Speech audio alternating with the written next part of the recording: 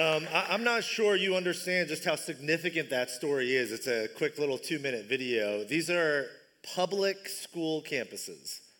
In the cultural climate that we are in right now, public schools saying yes to followers of Jesus stepping on campus and talking about Jesus.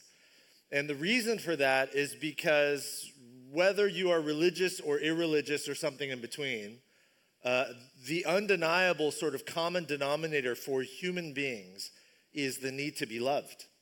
And that's why I'm so proud of the incredible men and women, many of you, who give so much of your time and your energy to serving kids in our city through Kids Club, because you're extending love, which is why there's such an openness and receptivity.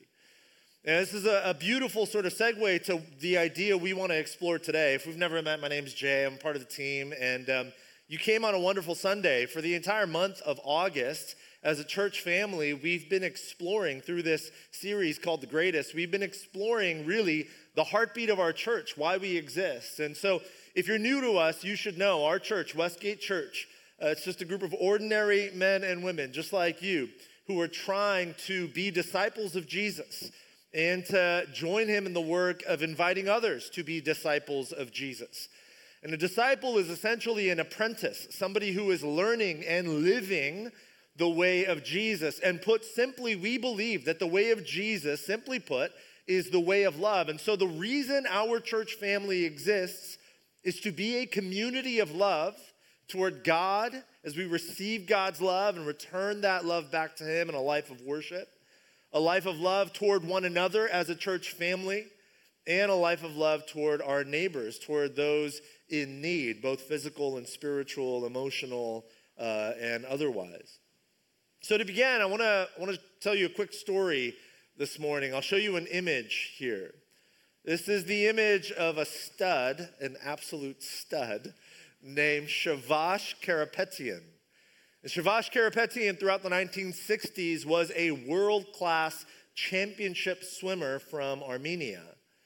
And then in 1976, one day at the end of a long training session, he had run about 12 miles.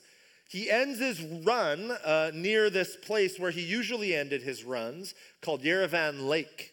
And at the lake, he heard and saw this massive commotion. He saw all of these people up along the water line shouting and screaming. So he runs down to the lake and he discovers that a trolley bus with 90 passengers inside has somehow, some way fallen off the tracks and driven itself into the lake. And it was 80 feet offshore. And at this point, it was 30 feet submerged down underwater.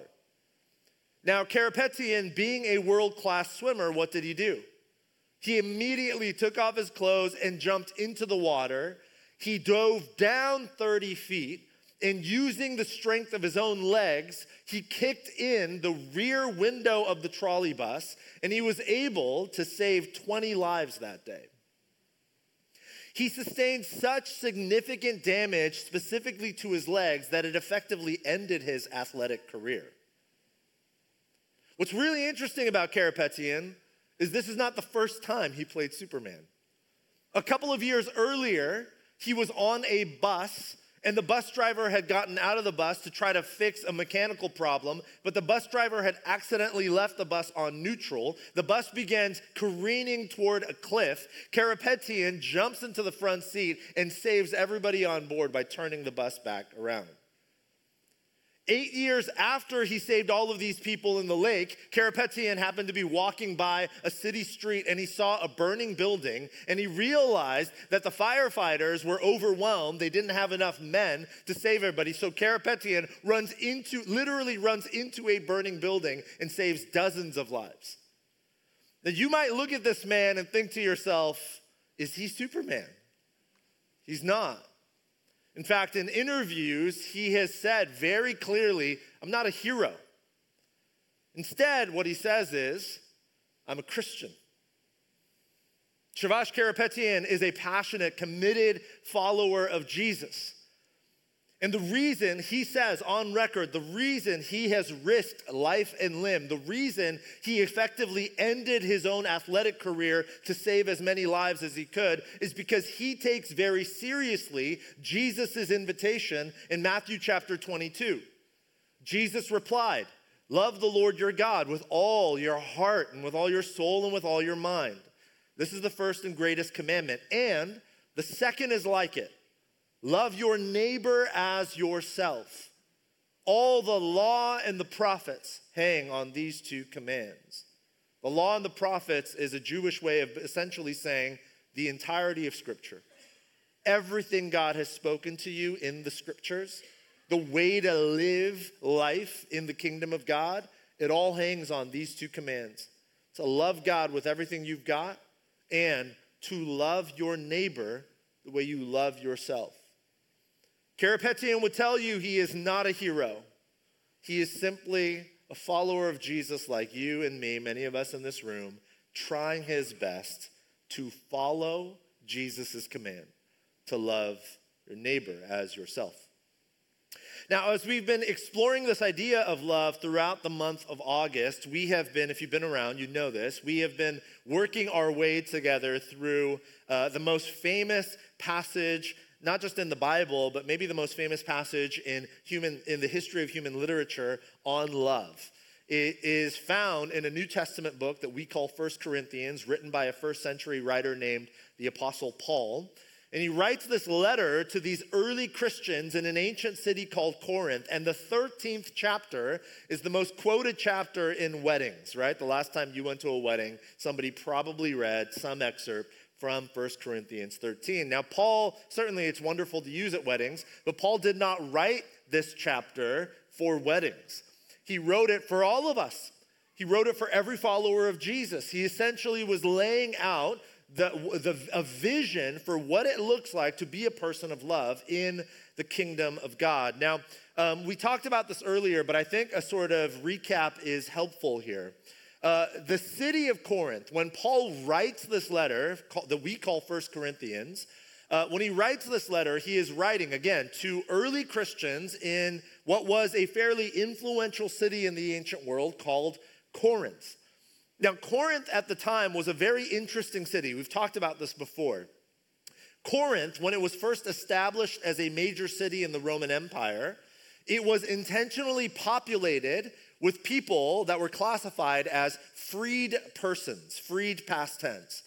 The reason these people were called freed persons was because freed persons in the first century world were men and women who had once been slaves, but had somehow, some way managed to hustle and work their way out of slavery and gain their freedom. This was rare in the ancient world. It was very difficult to do, but there were people who did it. And when they established Corinth as a city, they took a bunch of people who had done exactly that, the impossible, won their freedom by pulling up their bootstraps and working really hard. And they populated the city with these sorts of people.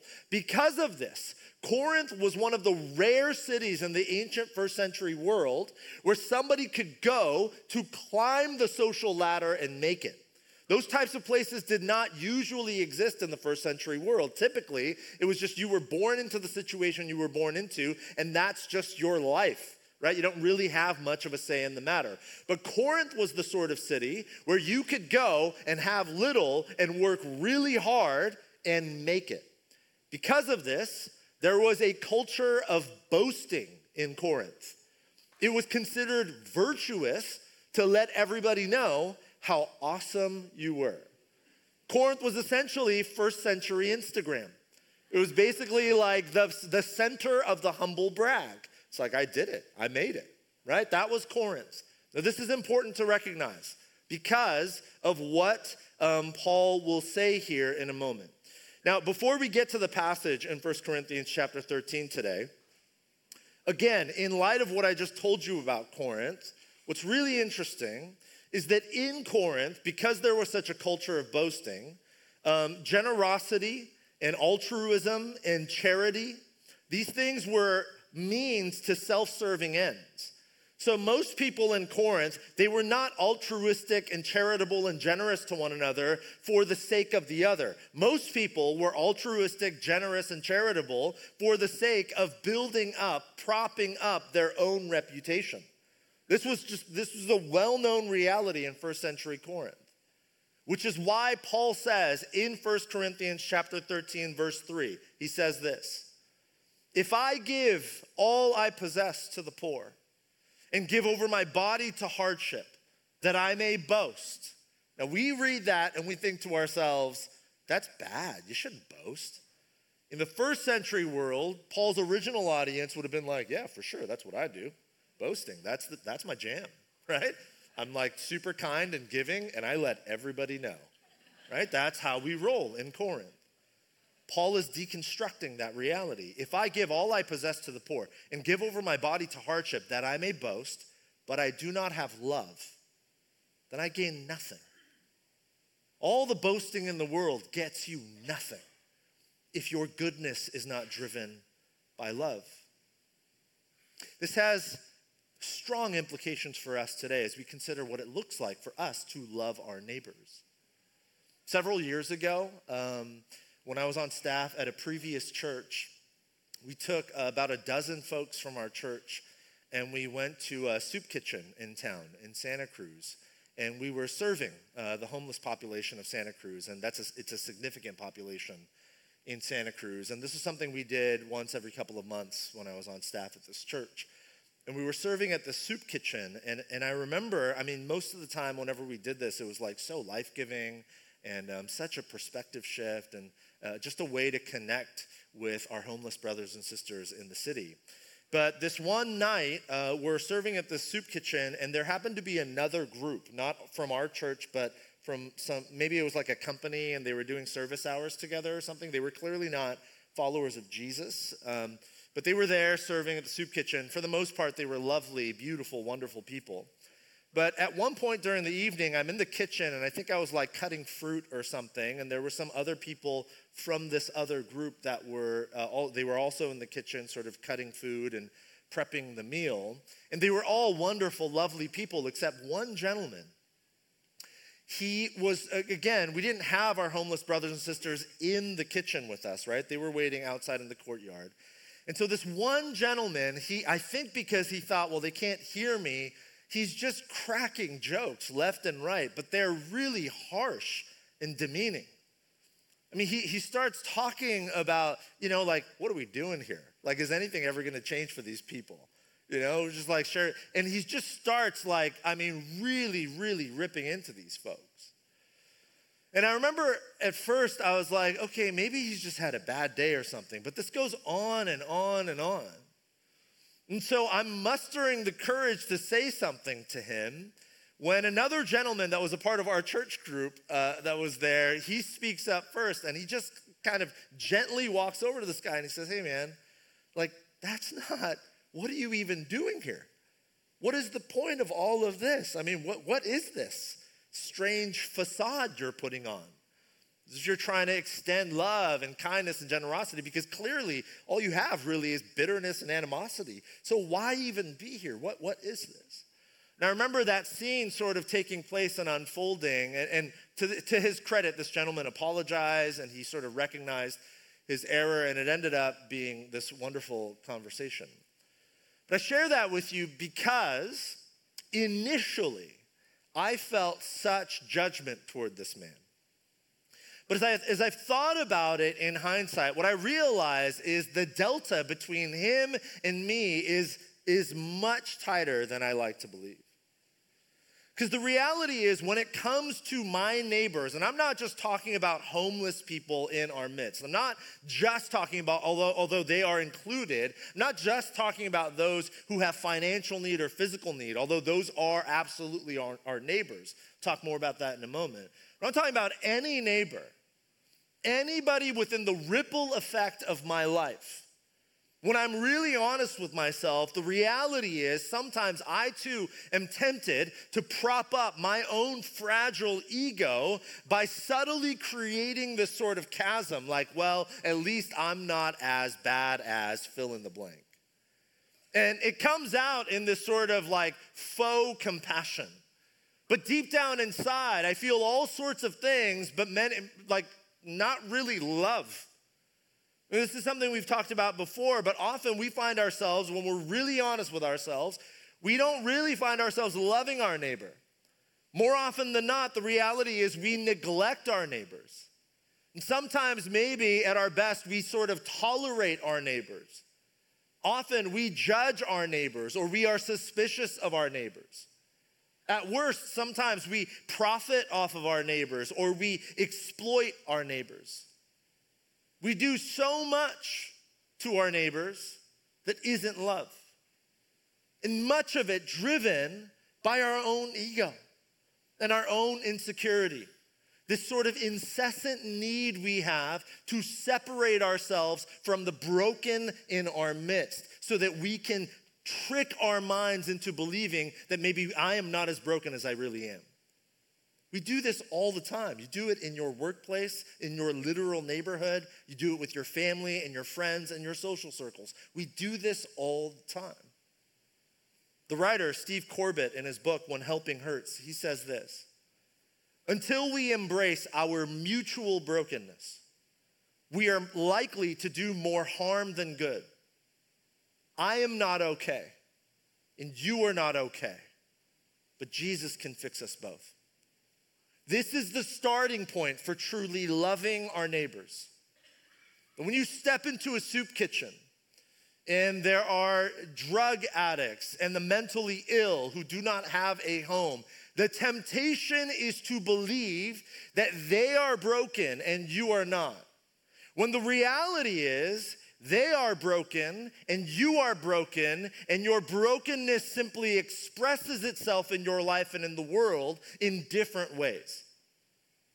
It is only when we enter into that space, not as elite people who have their stuff together, here to save the day, but rather enter into that space as mutually broken human beings in need of the rescue and restoration that only Christ can bring. It is only in those moments that we position ourselves to actually love our neighbors.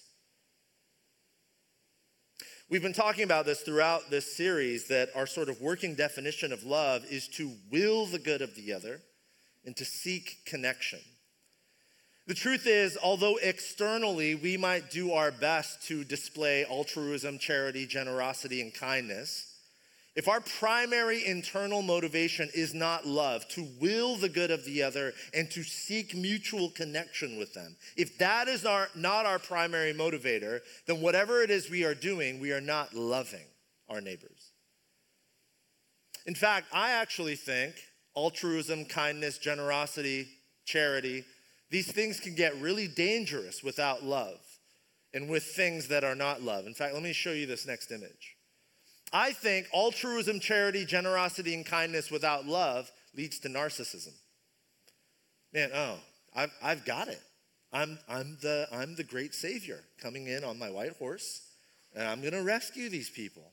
I've got the money, I've got the resources, I've got the ingenuity. This is narcissism.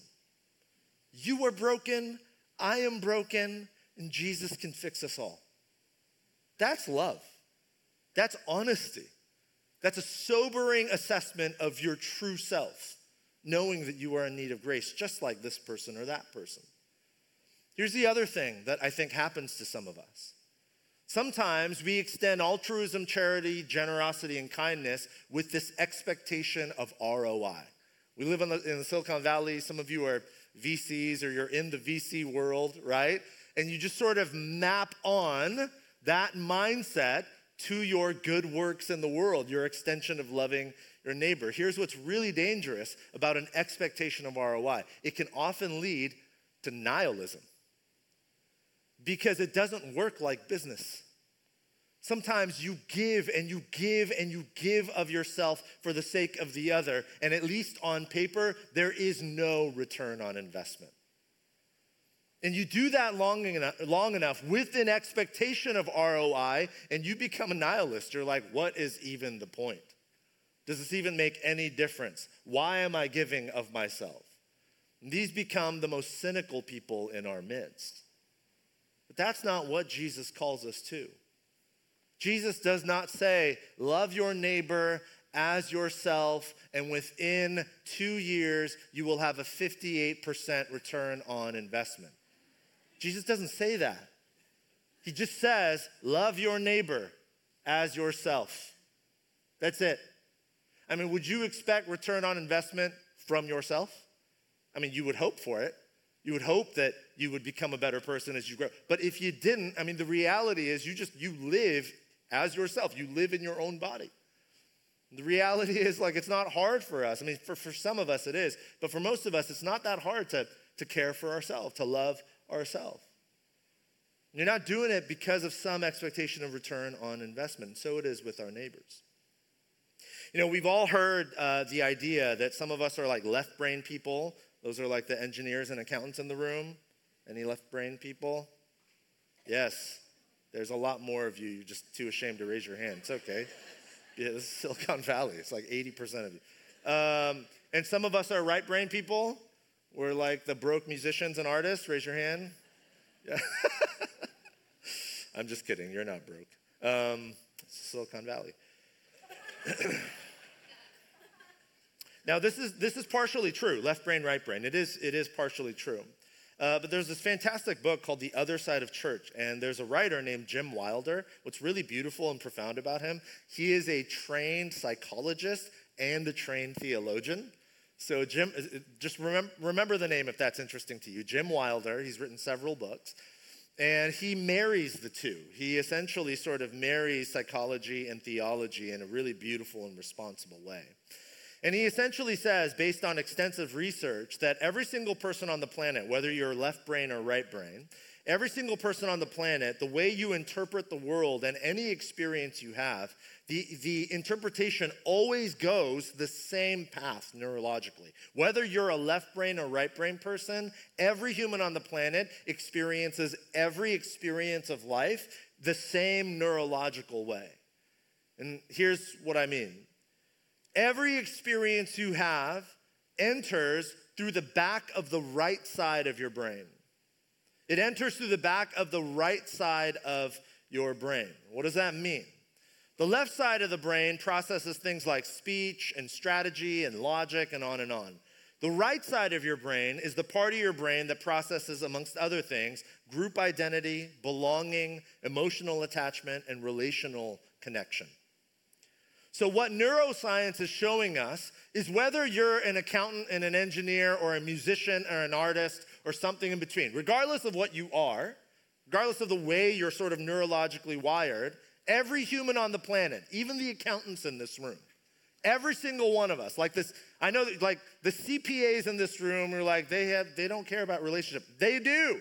CPAs care about relationships because every person on the planet experiences every experience they have first and foremost through the back of the brain up the right side of your brain, which calculates relational connection. Do I belong? Am I safe here? Am I seen? Does this person know me? Do they want to know me? Do they care? Every human on the planet experiences every single experience first and foremost relationally. Why does that matter?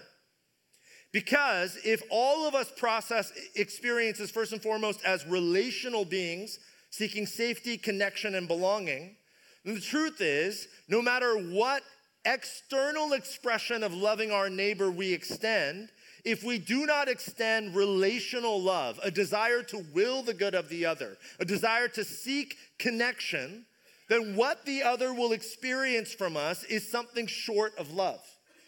Every person on the planet experiences everything you do, first and foremost, relationally.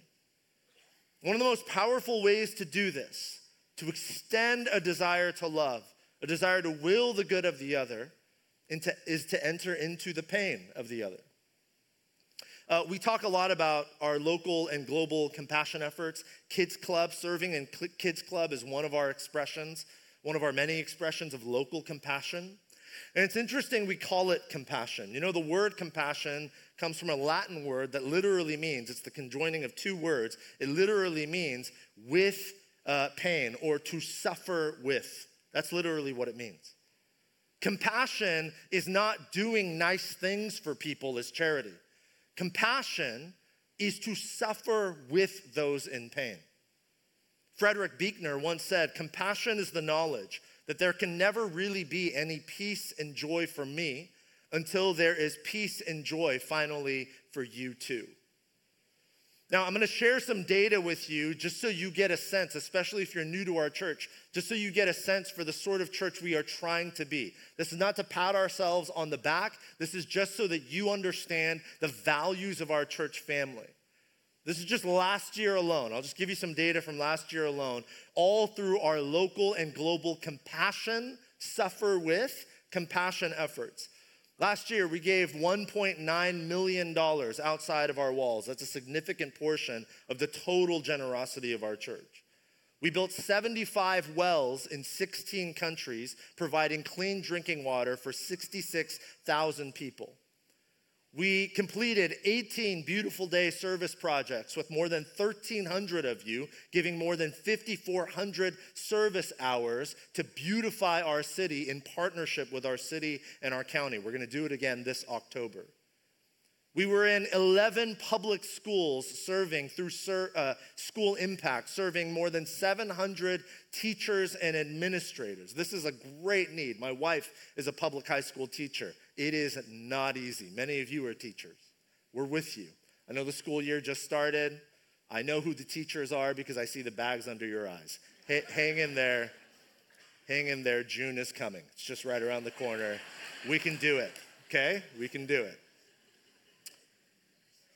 We gave away 91,000 pounds of food to more than 300 families in need through our food pantry ministry. These are just a handful of things. Now, I share this with you not because I'm trying to pat ourselves on the back. I'm grateful we can do better. I think we could do more. I share this with you because I want you to know if you have participated in any way, and I know many of you have, if you have participated in any way, we did not do any of this because we're better than those we served. We did this as a meager, humble way to try to enter into pain, to feel the pain of our neighbors, literal neighbors here in our city and in our county. Again, we don't do any of this because there are good things to do or to drum up good PR. We do all of this as an expression of compassion, our attempt to step into the pain of others, even in small ways, and to help where we can. We do this as a way to love our neighbors, to will their good, and to seek connection. This can happen at more than just kind of the church, local, global level. Loving our neighbors means being and becoming the sorts of people who will the good and seek connection with those within the ripple effect of our lives, our actual neighbors. What does that actually look like? Back to 1 Corinthians chapter 13, verse 7. What does Paul say? Love always protects, it always trusts, it always hopes, and it always perseveres. I want you to think about the neighbors in your midst. Maybe they're your actual literal neighbors in your apartment complex or your street. Maybe they're coworkers, or maybe they're classmates. Maybe specifically it's a coworker or a classmate that just sort of rubs you the wrong way. This specific person, you have a real hard time loving them. Or maybe it's somebody within your social circles. Think about an actual neighbor. What would it look like to protect them? The word protect in the Greek is the Greek word stego. It literally comes from the Greek word for roof. Love covers those who are in need of shelter, emotional shelter, psychological shelter, spiritual shelter. What would it look like for you to protect that neighbor, to cover over them instead of exposing them? The word trust is the Greek word pisteo. It's the word from which we get the English word faith. In fact, throughout the New Testament, it is most often translated faith. What would it look like for you to assume the best about this neighbor? To risk being hurt by putting faith in this person, assuming the best about them, trusting them, even if they have not earned your trust. Now, just pastorally, what I am not saying is intentionally keep yourself in harm's way. There are some relationships that are abusive, and actually the most loving thing you can do in those situations is to pull yourself out of the situation, to minimize the other person's ability to continue dehumanizing themselves by abusing you. But in many cases, it's not abuse, it's just annoyance. You know what I mean? Like their personality rubs you the wrong way, the way they do things, the way they chew their food, you're just like, you know? What would it look like for you to assume the best about them? What would it look like for you to hope on their behalf? Eugene Peterson says, hoping does not mean doing nothing. It's not fatalistic resignation. It means going about our assigned tasks, confident that God will provide the meaning and the conclusions. What would it look like for you to hope for this person, maybe when they are hopeless? And in the midst of all of that, what would it look like for you to persevere in your relationship with this neighbor? To persevere, to endure. Loving our neighbors means providing cover when necessary, believing the best in their humanity, embodying and expressing our hope in Christ toward them, and enduring whatever challenges we face in continuing to love them well. Tim Keller, the late, great Tim Keller, he wrote this: when the Bible speaks of love, it measures it primarily not by how much you want to receive, but by how much you are willing to give of yourself to someone. How much you are willing to lose for the sake of this person. How much of your freedom are you willing to forsake? How much of your precious time, emotion, and resources are you willing to invest in this person? Ask yourself that question when it comes to the neighbor in your midst. I'm going to invite Chris and the team to come back up. We're going to sing and respond.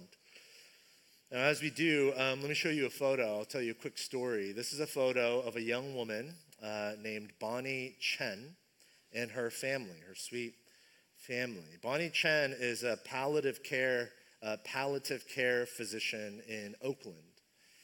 So as a palliative care physician, she works with people at the end of life.